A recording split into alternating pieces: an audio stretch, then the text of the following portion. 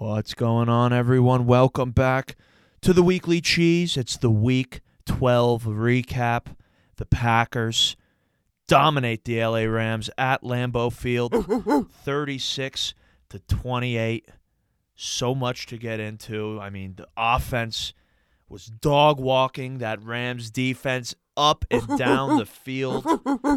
Aaron Donald who? Jalen Ramsey who? I mean, the Packers offense was doing whatever they wanted. And on the defensive side of the ball, from the first quarter all the way through the final seconds of the game, they were playing some hard-nosed, smash-mouth football.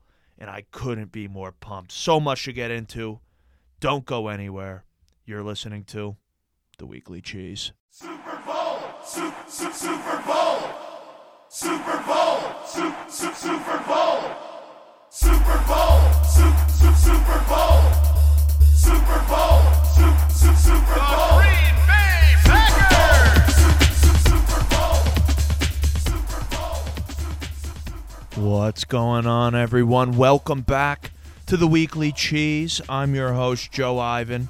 Here with me in studio is Chris. Chris, how are you? Joe, I'm doing fantastic after an unreal Packers W. How are you doing? I mean, on Mondays like this, you can't get the smile off my face. You could slap someone I care about deeply right in front of me, and I probably won't smile. I'll get angry, but I won't smile because the Packers took care of business, and nothing could block my shine today. Nothing. Yeah, I mean, it's only right we have a Monday like this after a Monday like last Monday. I mean, I could see it coming from a mile away, no? Yeah, I could, and I was obviously feeling optimistic going into the game. Not going to lie, as everyone probably knows that heard the pregame preview, I thought it was going to be a little closer. I didn't think it was going to be as lopsided as it felt and as it ultimately ended up being, but can't say I'm surprised that it was. This Packers team is legit. They are special. And right now, after 12 weeks going into the bye, I'd like to believe that they are the NFC favorites. Yeah, man, I wasn't surprised actually at all. I tend to be slightly more optimistic than you, but I don't know. Now that I'm, in the weeds, as they say, a little more with the Packers, I see guys, that have to step up, stepping up. I understand the roles they have to fill, and they're filling them exactly how they need to, and the Packers are good. They're on a roll right now. They really are, and it's a testament to the scouts. It's a testament to the front office. Goot, I'll give him his respects. He's put together a solid roster here, and it's a testament to more than anyone else.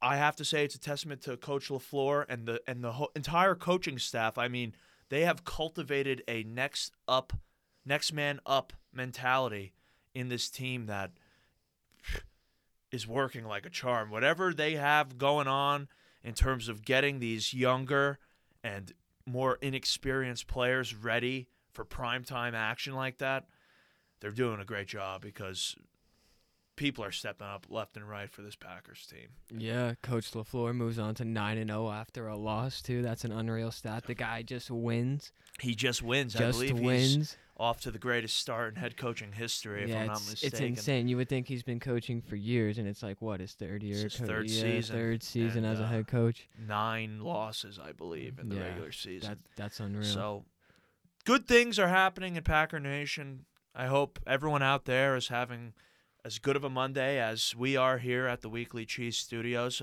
And another reason why this Monday has been so special and so exciting for me is not only did the Packers dominate the LA Rams, yes they did, I'll say it again, but I received my Packers share today in the mail, and I could not be happier about that either. So good things all around right now for Packer Nation, and another extremely good thing is with that win on Sunday, the Packers completed the full sweep of the NFC West.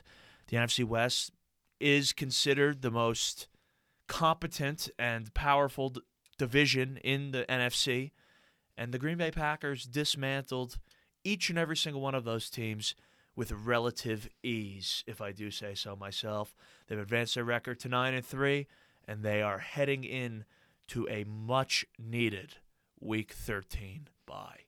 I don't know if the bye could have came at a better time. No, in the all defense honesty. just came off of weeks of elite quarterbacks that they had to face, and they suppressed them, I would say, for the most part. They did what they had to do. They should go relax heavily now. They did what they had to do, and if not for Aaron Rodgers missing that Chiefs game, I believe they would have won that one as well.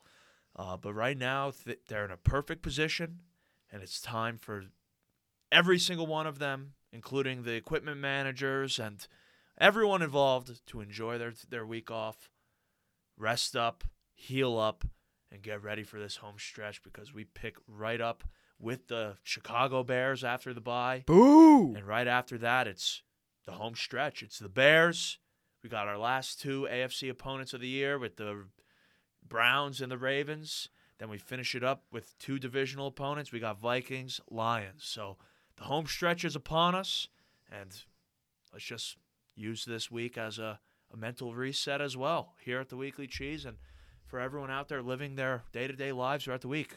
Reset this week, and let's come back ready for postseason football. But for right now, let's break down Sunday's game.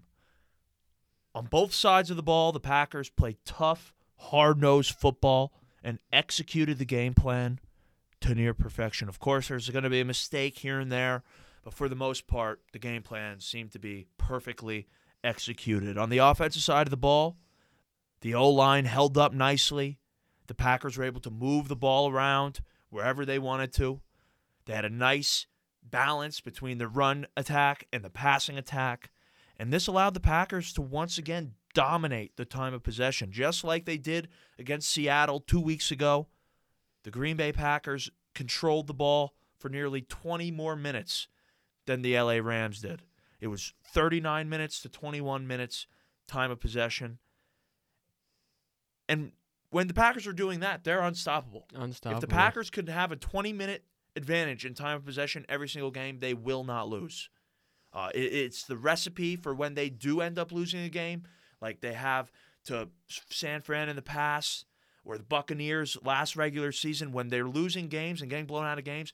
The Saints, week 1, they're getting dominated in the time of possession. The offense can't stay on the field. The defense is getting tired. But when they flip the script and they could do that to other teams, they're unbeatable. And that was proven on Sunday with the walloping they delivered It was a to walloping. Matt Stafford and the Los Angeles Rams. Walloping. I think it's the extra couple yards that, like, A.J. Dillon especially can pick up on the run. You know, first and second down, they get 5 or 6 instead of 2 or 3 or 7 or 8. It's crazy. And when they're doing that, and it's just proof that they're going on slow, methodical drives. They're not having 4 or 5 play drives where they're getting a huge breakout play. They're driving for 15, 16 plays. I mean, even when they're not coming away with points. Yesterday, on their first offensive drive of the game, it was the longest drive in the NFL this season that ended in a punt. Oh, my Yeah. God. It was the most plays ran this season, resulting in a punt. So, like, even when they're not coming away with points, They're sucking up the they're clock. sucking up the clock, and they're pinning the other opposing teams in tough spots with Bajorquez's golden leg. Yeah, I don't know if we're going to touch on this later, but what a punt from Bajorquez. What a punt. We'll definitely be getting into the special teams to round out the show at the end there. But Bajorquez, he's a weapon. The way the ball landed, it like ran away from the guy. It left the guy chasing the ball on the ground. It was hilarious. And it was awesome to see because that was another it was basically a double FU game for Joe Barry, who was on the Rams coaching staff the last 4 years, and Bajorquez, who they chose Hecker over. So it was nice to see both of those gentlemen come away with some nice play from both Joe Barry's defense and Bajorquez's leg. And on the defensive side of the ball, speaking of Joe Barry's defense, they were able to stop the run early and get after Matt Stafford. I mean, the pressure they were able to apply to Matt Stafford throughout the game generated game-changing turnovers. I mean, in both halves, including a game-sealing pick 6 in the third quarter. And, of course, a fumble in the first quarter. So the Packers defense came ready to play. They heard the chirps after last week's performance against Minnesota. And, Yeah, they had Rashawn Gary back, which is a huge bump in energy and morale. But, man, in all three phases, the Packers' defense was outstanding. And they deserve that top 5 overall ranking that they currently have. I believe right now, after yesterday, the Packers hold the 5th-ranked defense in the National Football League, which, more than anything else, puts a smile on my face and is a huge reason why this team is as special as it is. But let's break down the Packers' offense in a little more in-depth here. During the preview on Saturday, I stated that the most important aspect of Sunday's game and the biggest key to victory on Sunday would be how Green Bay's injury-riddled offensive line would handle the Rams' defensive line, which is considered to be, if not the best, one of the best in the league, and is spearheaded by none other than future Hall of Famer, perhaps best defensive end of all time, Aaron Donald. And a Packers offensive line without David Bakhtiari and Elton Jenkins really has no business taking on the Rams' defensive line. But fortunately for us, Yosh Nijman, Lucas Patrick, Royce Newman, John Runyon, and Billy Turner stepped it up, and they played about as good as we could have They asked imposed them to. themselves on the best defensive line in They the did. NFL. They imposed themselves. They They didn't imposed always win themselves. their one-on-ones. There were a couple of hiccups here and there, but they kicked ass, and they set the tone. And they were pissing Aaron Donald off with that double team. I don't even know who was Yes, double they teaming were. him, but they were pissing him off. They only gave up 1 sack. It resulted in a loss of no yards. It was when Aaron tried scrambling the pocket. Billy Turner didn't keep his block, and the guy was able to get him from behind. And if he didn't, Aaron was easily scrambling for a first down there. There was nothing but green grass ahead of him.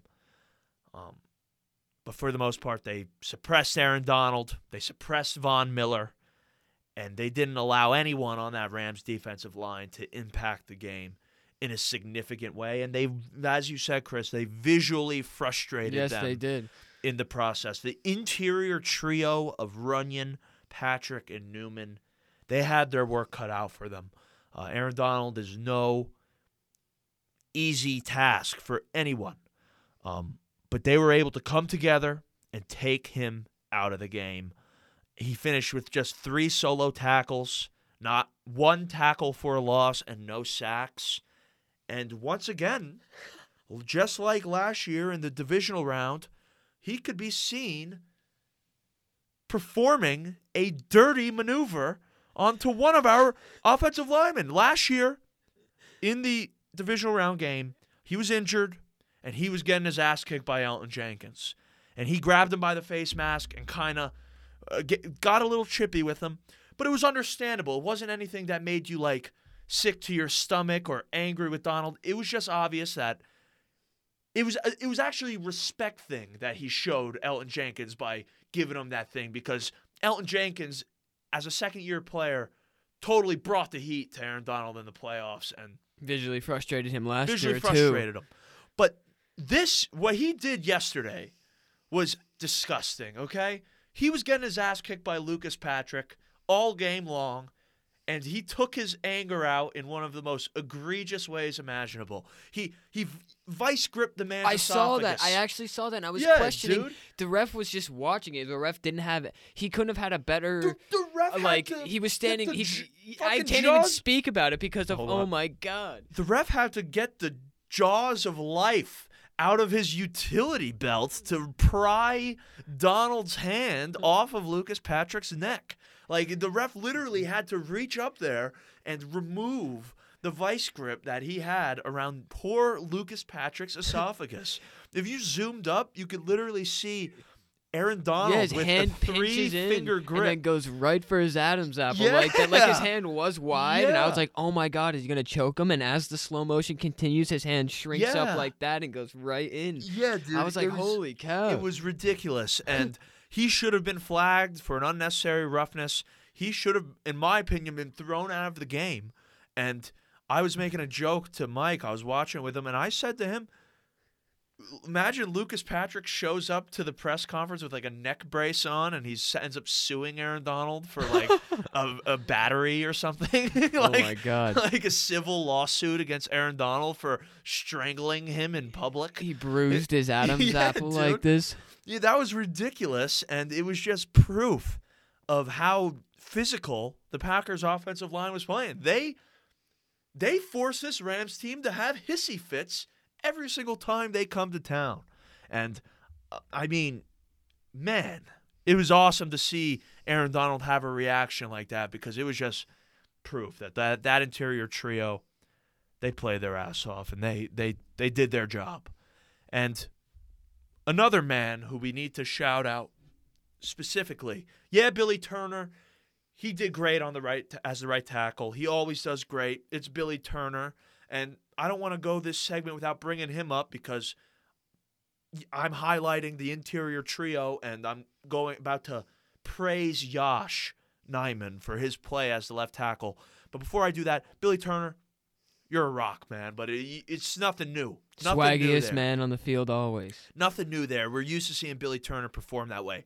But Josh Nijman, his 4th career start, played amazing.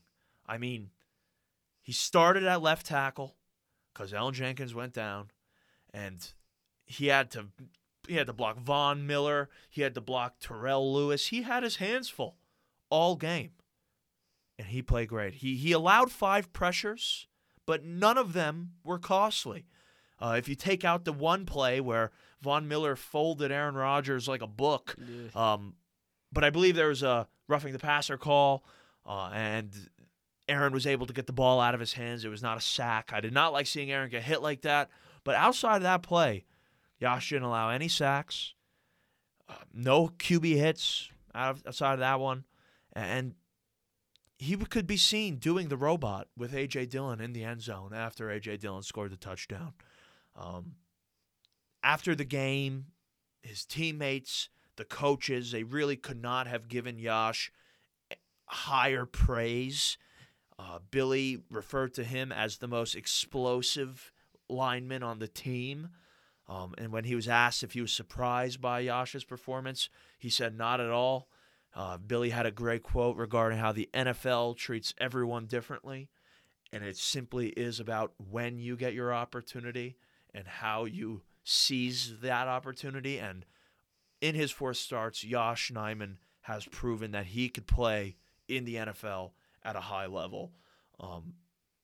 And the fact that the Packers have such a deep offensive line is it ridiculous. just seems like, not to make a joke of this, but it's like one guy goes down, another guy steps up, one guy goes down, another guy steps up. It's like, been. yeah. That's how it's been all season long.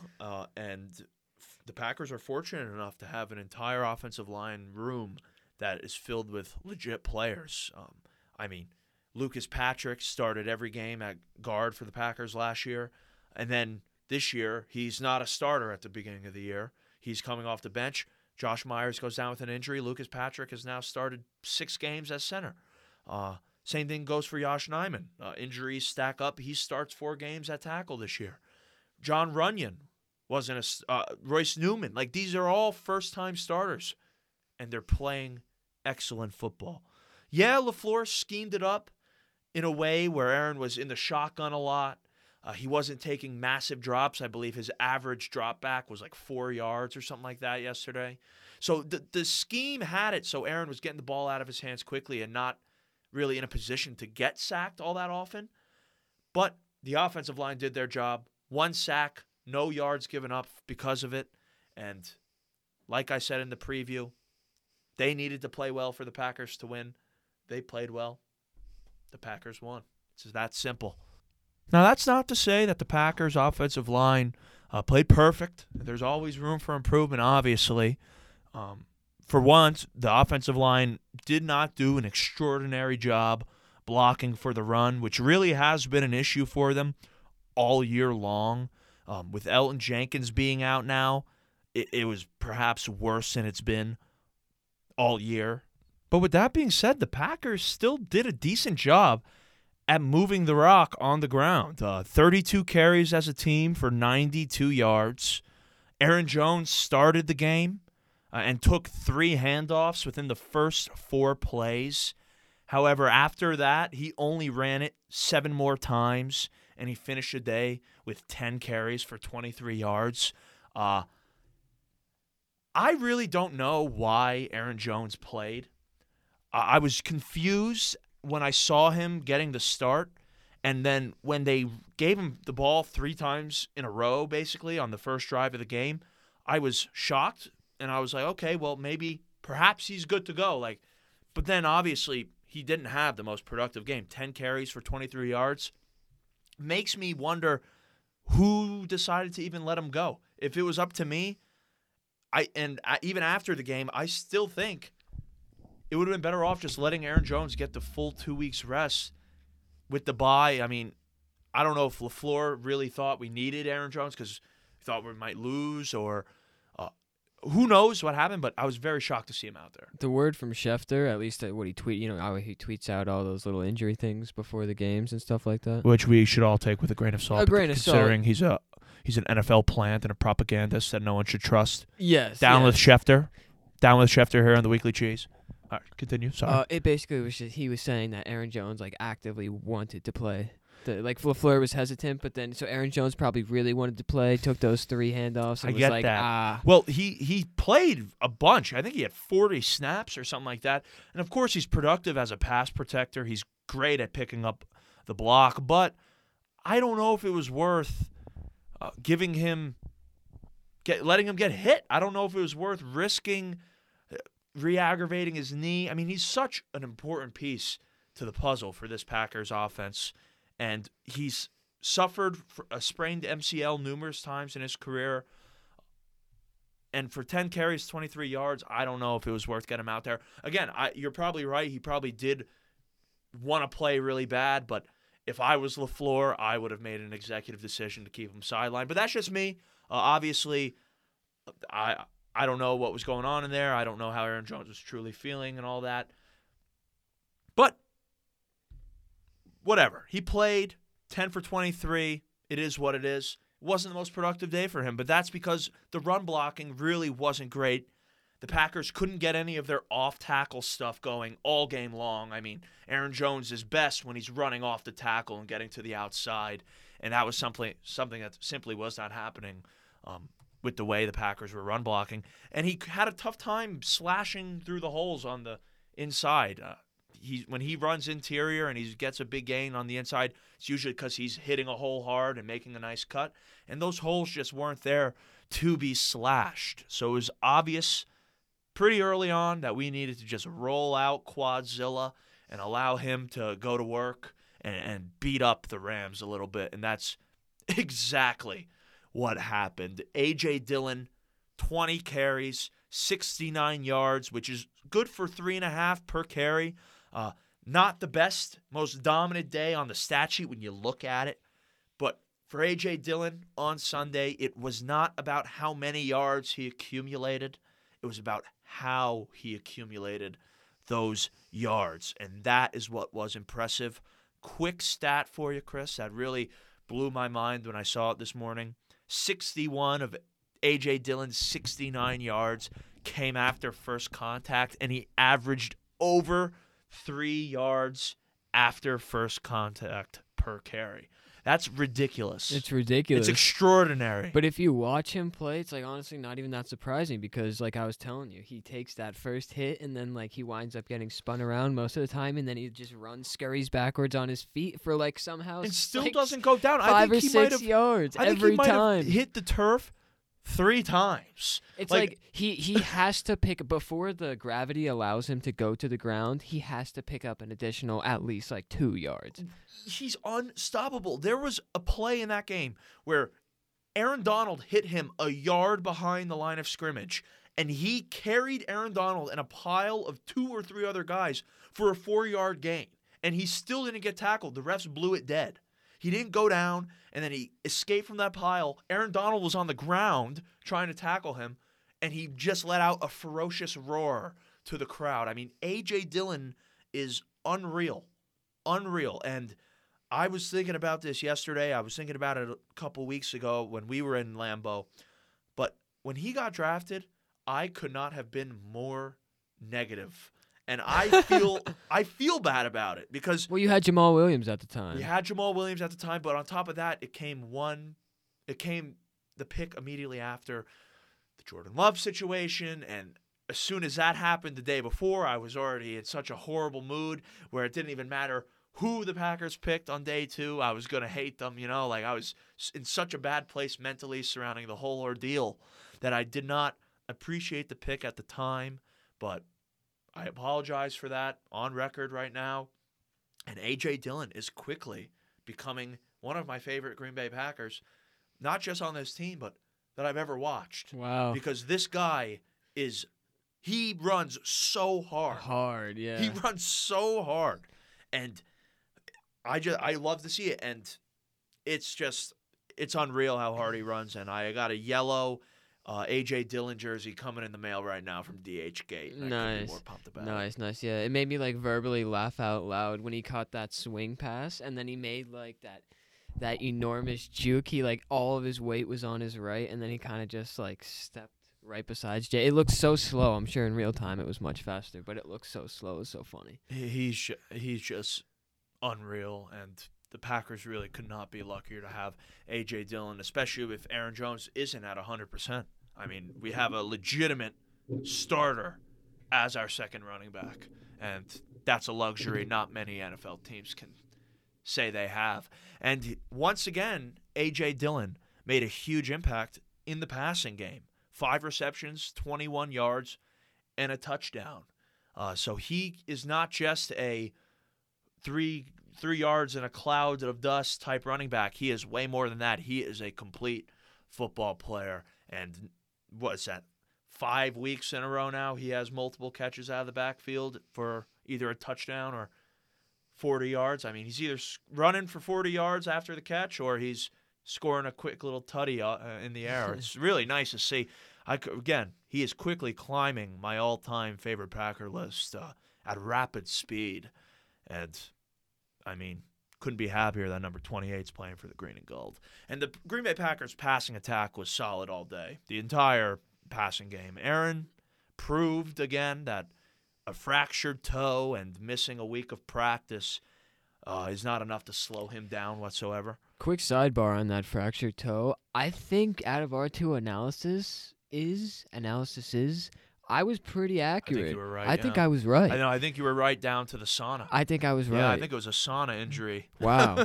Yeah, I mean, just based off, evidence, what Pat McAfee had sucked out of him on his show, but... And then Aaron having to expose his toe to national airways. I know. He was so ashamed. Can you believe that? America shamed him into showing his toe. I know. It's what crazy. are you doing? Just say my toe's fractured. Yeah.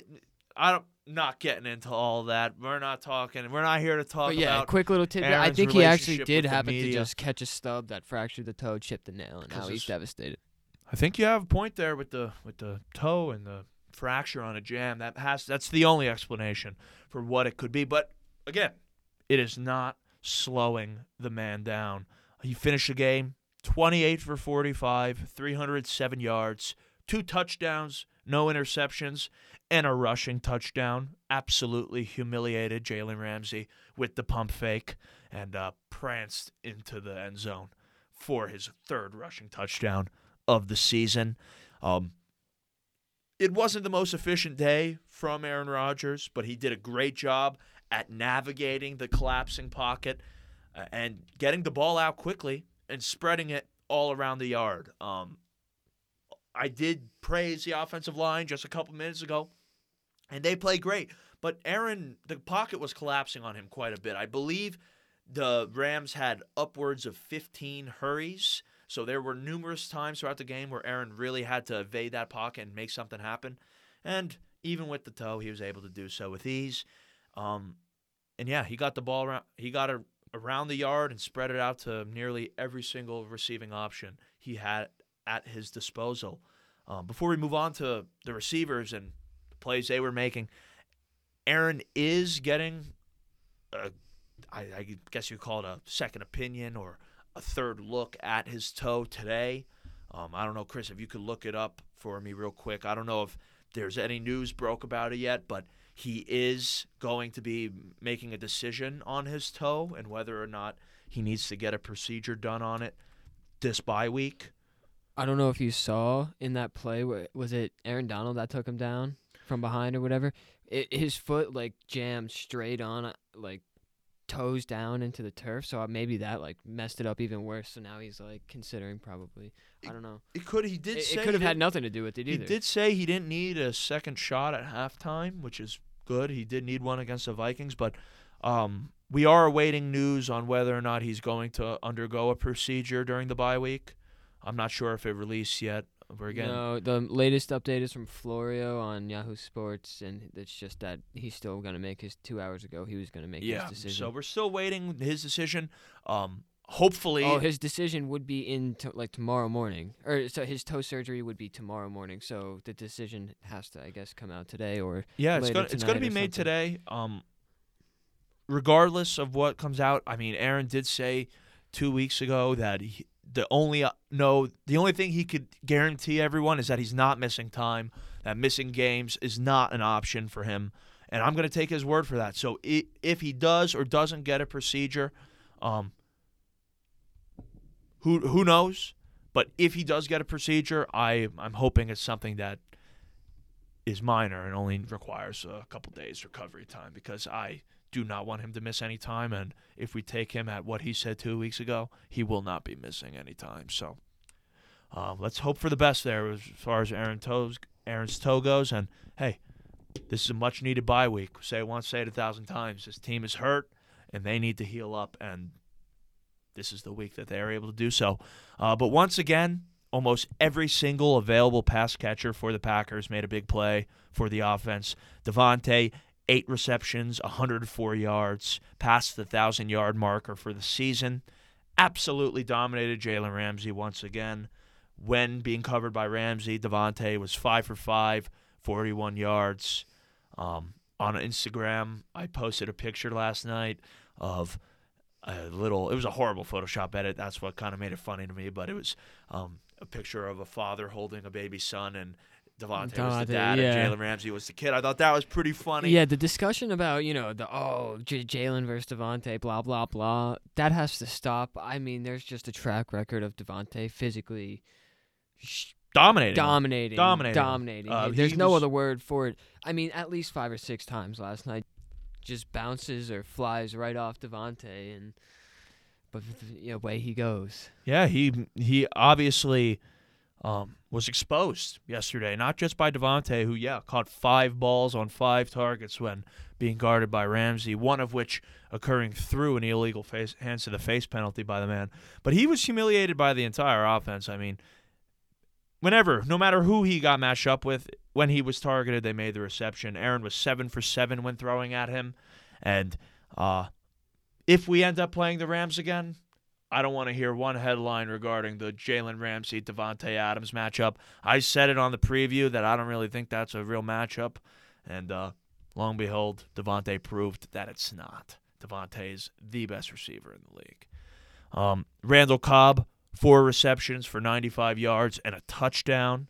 He did muff the punt in the second quarter, which was basically drove a stake right through my heart. I couldn't believe what I was watching. But he responded like the true veteran that Randall Cobb is on the very next drive for the Packers offense. He started the drive off by having a catch and run for 27 yards up the left sideline.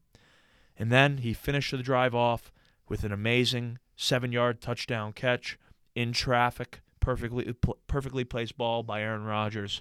And once again, Randall Cobb proves he should have never gone anywhere. The man is a Packer. He should have always been a Packer, and I'm glad he's going to finish a Packer. Unfortunately, he would not return in the second half. He hurt his groin, but hopefully it's nothing too serious, and he's healed up and ready to go after the bye. And Randall Cobb could continue with this great 2021 season that he is putting together for himself. MVS continuing to get back on track, 4 catches, 50 yards. He ran a great post corner route for a first down on 2nd and 14. He took it for 28 yards. That play brings up the Stunat of the week, just a quick Stunat of the week, because this man, I don't know how many times someone could possibly win Stunat of the week, but that is Troy Aikman. For some reason, this guy cannot seem to give the Packers credit for anything, even when MVS runs a beautiful post corner route and beats his man for 28 yards, saving a drive that was started with a 1st and 22 after Lucas Patrick had the illegal block in the back. A dead drive that was saved because MVS's beautiful route running. Got totally discredited by Troy Aikman. He called it a blown coverage. I didn't know when every time a defensive back gets beat, it's a blown coverage. I didn't know that. But whatever. Stunat of the week, Troy Aikman, you suck, bud. Moving on. Allen Lazard, 2 catches, 13 yards. He was targeted 6 times. A couple of those missed connections with Aaron were not Allen Lazard's fault. They were forced throws. He was in a tough spot. There was really no chance of him coming down with them. But with that being said, he did have 2 drops, and he could have had an easy touchdown if he just extended his hands there. Aaron kind of just looked like he overthrew him. But needless to say, he was forcing the ball into Lazard over the past couple weeks, and Lazard has not been coming down with them. He needs to start making some grabs on those 50-50 balls.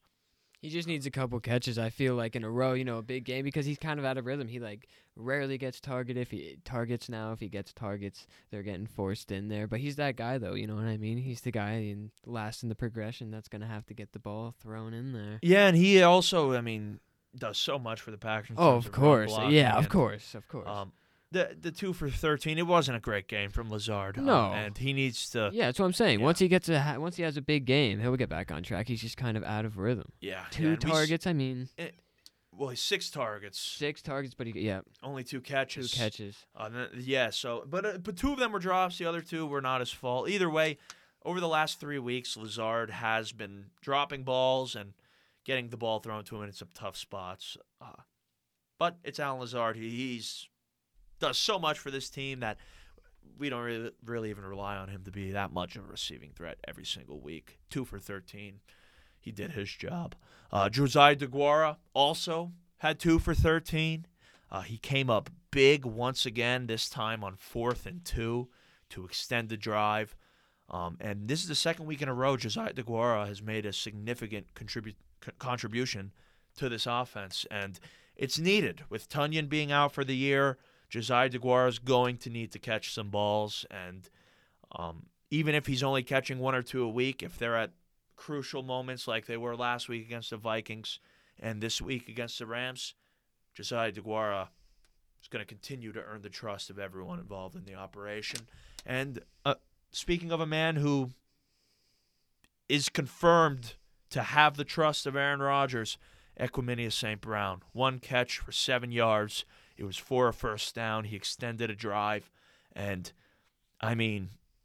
what can be said about EQ? Aaron Rodgers gave him such high praise after the game, and rightfully so. I said it last week. I'll say it again. He was cut from the team, but he was brought back. And this season, especially over the last 5 weeks, EQ is playing some good football, and he's making a play every single game that's of significance, a chain mover, a momentum shifter, what have you. EQ is playing good football right now. And couldn't be happier for him. This Packers offense is getting the ball rolling. They're still not great on 3rd down. They're still not great in the red zone, and they're still leaving points out there. But with that being said, they played good on Sunday, and they scored 38 and could have had upwards of 45. They have the potential to be the highest scoring team in the league, but there's just certain things. They gave me a heart attack twice in the red zone yesterday. 3rd down in the red zone. Yeah. Those are the areas that they need to clean up. You'll hear it from the guys at top. First and foremost, Aaron and LaFleur will reiterate it. 3rd down and in the red zone, it's got to get cleaned up. But as of right now, especially with this way this defense is playing, the Packers offense is playing some good football. Let's talk about this defense because, God, do I love this Packers defense. My goodness, they are so badass. On Sunday, the Packers defense dominated the Los Angeles Rams. They stopped the run early and never allowed it to get going. The Rams ran 20 times for just 68 yards, and the Packers defense did a great job at getting off the field on third down. On top of all that, the pass rush was active and forced turnovers by getting to Stafford and forcing him to throw inaccurate and errant passers. I said in the preview that they need to force him to turn into gunslinger Stafford, and that's exactly what they did. Along the defensive line, Kenny Clark played over 80% of the snaps for the 10th time this season. There were many times where he was the only interior lineman on the field. And he had another monstrous game. 6 tackles, 3 pressures, a sack, and another QB hit on top of that. And man, Kenny Clark is a beast. He is playing at an all-pro level. In my opinion, he's the best nose guard in football right now. And when I see him hounding quarterbacks, like when he sacked Stafford there on that play, about a half second to a second before he got to Stafford, you could see him tracing him down. And I was just thinking to myself, how scary it must be to be Matt Stafford in that moment, because you feel Kenny Clark. Feel the ground shaking, you hear his breath. And within a second, he closes in on you and just tackles you from behind, plants you in the turf. The guy's a beast. He requires so much attention, and he has been a menace in the pass rush all year long. On Sunday, the majority of the pass rush came from Kenny Clark and Rashawn Gary. And we'll get into Rashawn in a second. But Kenny Clark, another phenomenal performance. And I can't wait to get his jersey coming in the mail from DH Gate either. I could not be more ready.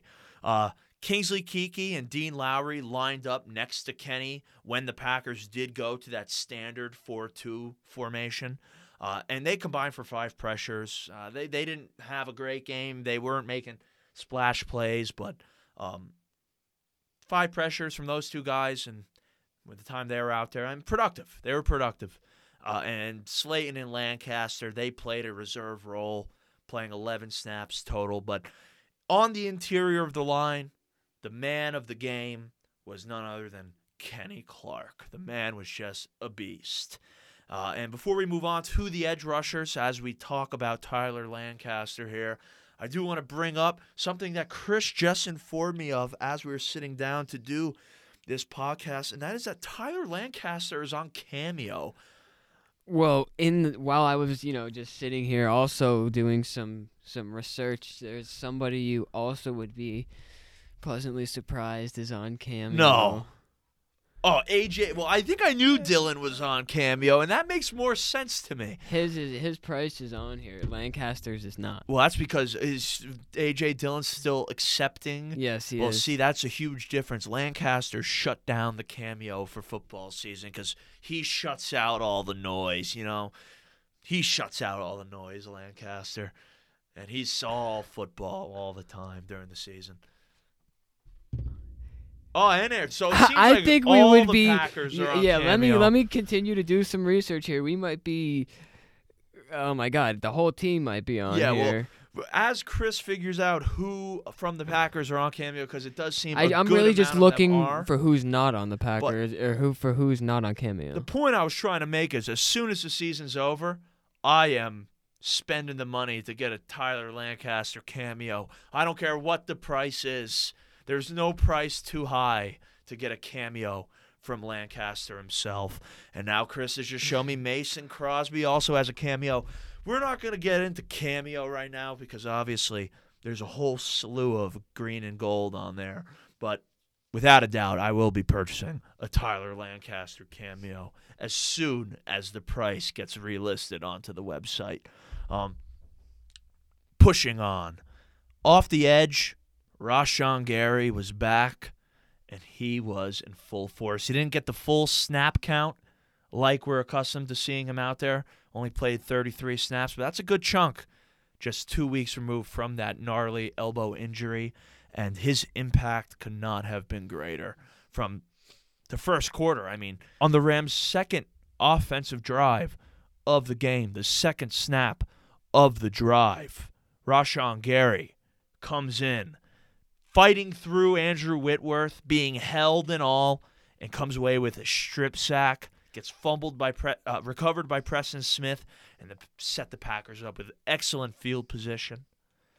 It set the tone for the entire game, really. Set the tone for the entire game, and he finished the game with 4 pressures. Preston, 5 pressures. 9 pressures combined from the primary edge rushers, and they were wreaking havoc all game long. And my goodness, I said on the pregame preview, keep an eye out for the Rashawn Gary, Whitworth matchup, and boy, was that matchup exploited. Andrew Whitworth might be having a good season overall in terms of his pass protection, but Rashawn Gary certainly has his number because he was only called for the 1 holding, but I think I picked up on 4 or 5 probably held him separate every play. holds. He was blowing by. Yeah, Whitworth had no business. No business. The whole line really had no business. I mean, Preston was in the backfield every single play as well. I mean, that take carries over from, at least the Seattle game. He's been in the backfield every play Preston for the Smith most part. this season has been a man on a mission.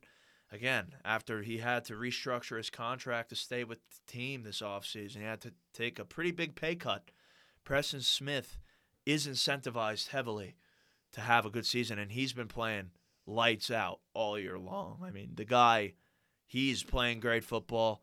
Preston's playing great football. And, hey, if the rumors are true and Zadarius Smith is going to be back out there He was on the sideline yesterday. I don't know if he was on the sideline for the other games, but I saw him there. Yeah, I saw him on the sideline too, and that is a good sign. He was jumping up and down. He seemed to be in good spirits. And if and when he comes back, this Packers pass rush is going to be the best in the league because as of right now, they're wreaking havoc with the way Kenny's playing. Add a Zadarius Smith in there, and my goodness, this defense is going to be unstoppable. The inside linebackers, they had another Chris good Barnes game. played well. Chris Barnes played great because well. Devondre Campbell, he had a down game when you compare it to what we're used to seeing out of the guy. Just 4 tackles, and he allowed 2 completions for 20 yards. But on a day where Devondre is going to have a little bit of a down game, thank goodness Chris Barnes played lights out. I mean, led the team with 9 tackles, did a decent job covering. I mean, he was matched up with Cooper Kupp a couple times there in the zone, and he even broke up a pass that was intended for Cooper Kupp. So that's good because Barnes, I mean, he's notoriously a poor coverage guy. That's his weakest aspect of his game. But he played good on Sunday, and he forced a fumble on special teams that got the Packers the ball back with great field position in the third quarter and allowed them to re-extend that lead to 13 late in the game there. And enough can't be said about the way the Packers' front 7 as a whole has played all season long. Devondre Campbell's been a savior at that middle linebacker position. Chris Barnes has some consistency issues, but for the most part has taken a step up in his play this season.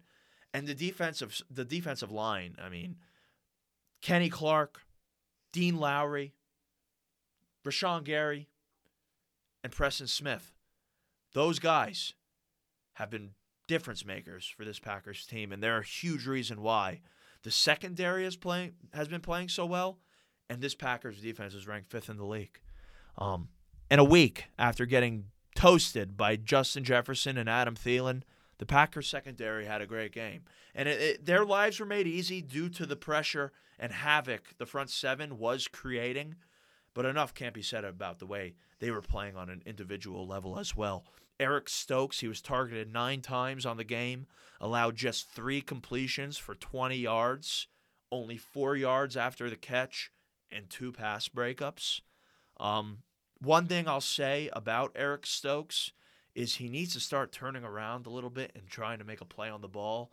A couple times this year and over the last 2 weeks especially, he's kind of just making a play with his back turned. He's hand-fighting. He's hand-fighting and just seems like he has no clue where the ball is. Is that the style now, though? Do you think he knows where the ball – I don't know. No, it seems like he doesn't know where the ball is. Really? And it seems like he's getting lucky that the ball is So you think he's just catching up to the receiver by the time the ball gets there? Yeah, and he could be called for a pass interference sometime soon here if he doesn't turn around Little all the way. sidebar: the underthrow pass interference call is like gone way up this year in the NFL. Like I don't know if they're doing on purpose to the quarterbacks, where how like they underthrow it and then the receiver tries to come back for it a little bit, but the cornerback's right there, so they get. I forget which game. I think it was the Colts game that happened like 3 times. Yeah, and I know that the Cowboys fans were up in arms because of it after Thanksgiving. Exactly. So that's got to stop happening because that will start happening. Yeah, but like even in this game, Stokes got extremely lucky on that flea flicker, on that play where Cooper Kupp threw the touchdown pass to Van Jefferson. Stokes he was completely turned around facing the other way, and to the ball to Odell down the right sideline late in that game. It was an incomplete pass, and I believe Stokes was credited for the PBU. But if that ball was thrown a little shorter, Odell could have caught that ball. Instead, it was overthrown a little, and Stokes got a hand on it, but he didn't turn around at all, and that could have been also a costly play. So Stokes, some rookie mistakes here and there, but a solid game, only allowing 3 completions for 20 yards and 4 yards after catch. So good for Stokes, blocking down that side of the field. And Rasul Douglas, who I am now going to call the savior, had a fantastic game. I mean, Rasul Douglas looked like a Hall of Fame cornerback out there on Sunday. He did have that one, what I'll say, blown coverage. I'll call that one a blown coverage, Troy Aikman, on Odell Beckham when Odell scored that touchdown. But outside of that play, Rasul Douglas was phenomenal. Targeted 10 times, only allowed 3 catches, and he was the highest graded Packers defender on the day. 6 tackles, 3 pass breakups, and of course, a pick 6. An epic pick 6 that I believe received the Larrivee dagger in the 3rd quarter. Really? So it was the game-sealing interception, the game-sealing play, and Rasul Douglas scored his first touchdown of his career. And it couldn't have came at a bigger time. I mean, my God, how good is this man playing? He's playing out of his mind. His confidence is palpable, and he is the savior. When Jair Alexander went down with that injury, the Packers could have been in trouble, especially with Kevin King. Obviously, can't stay on the field for whatever reason. They would have a whole hole on that side of the defense. And Isaac Yadam, before Rasul Douglas got thrusted into action there against the Chicago Bears, I mean, he's been phenomenal. He's saved the game against the Cardinals with the pick in the end zone. He's been playing solid coverage all year long, rarely getting beat deep. He did it on Sunday, but he made up for it with 3 pass breakups and a pick 6. The man was phenomenal. And he truly is a savior because he saved this Packers season with the way he's playing.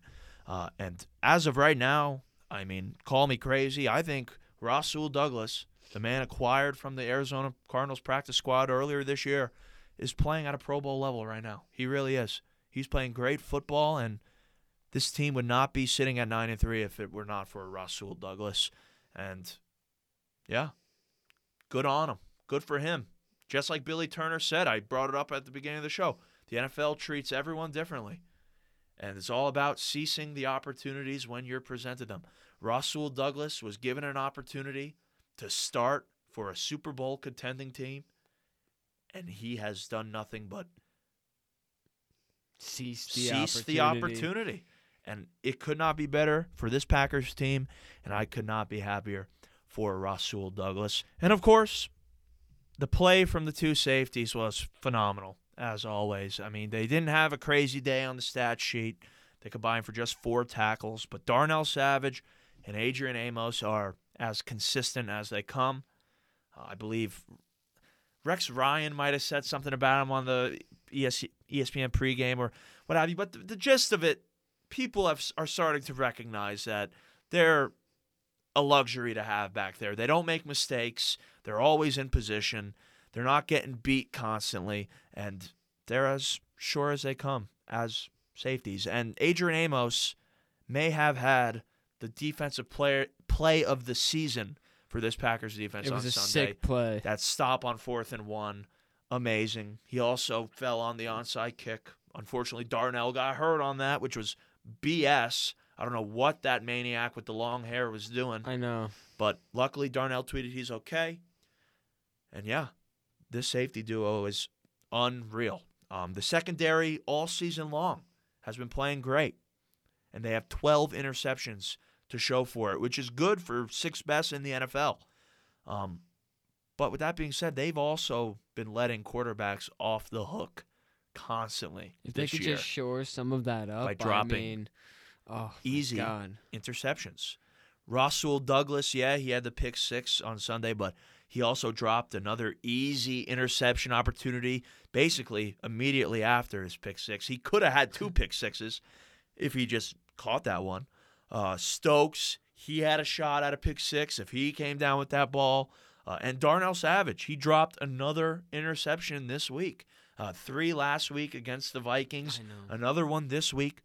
Long story short is the Packers, they need to start taking advantage of these opportunities that they're getting to pick off the quarterbacks. So yeah, they have 12 on the season, but if they have capitalized on all of their opportunities, they'd be leading the league in interceptions. They'd have upwards of 20 this season. I think the Patriots are first right now with 19, but just in the last 2 weeks alone, if the Packers picked off every ball they could have, they'd have over 20 on the year. I mean, Darnell has left 4 out there over the last 2 weeks. And yeah, there's been around about 7 dropped interceptions over the last 2 games for this Packers defense. And they need to clean that up because it can be better. And hopefully it gets better. And we'll round out this episode. It was an ultimate great performance from the Packers defense. No complaints. 5th best defense in the league headed into the bye. And hopefully after the bye, we can start getting Jair back, perhaps get Za'Darius back. And, I mean, if we get those 2 guys back, 2 All-Pros back to this already extremely competent defense,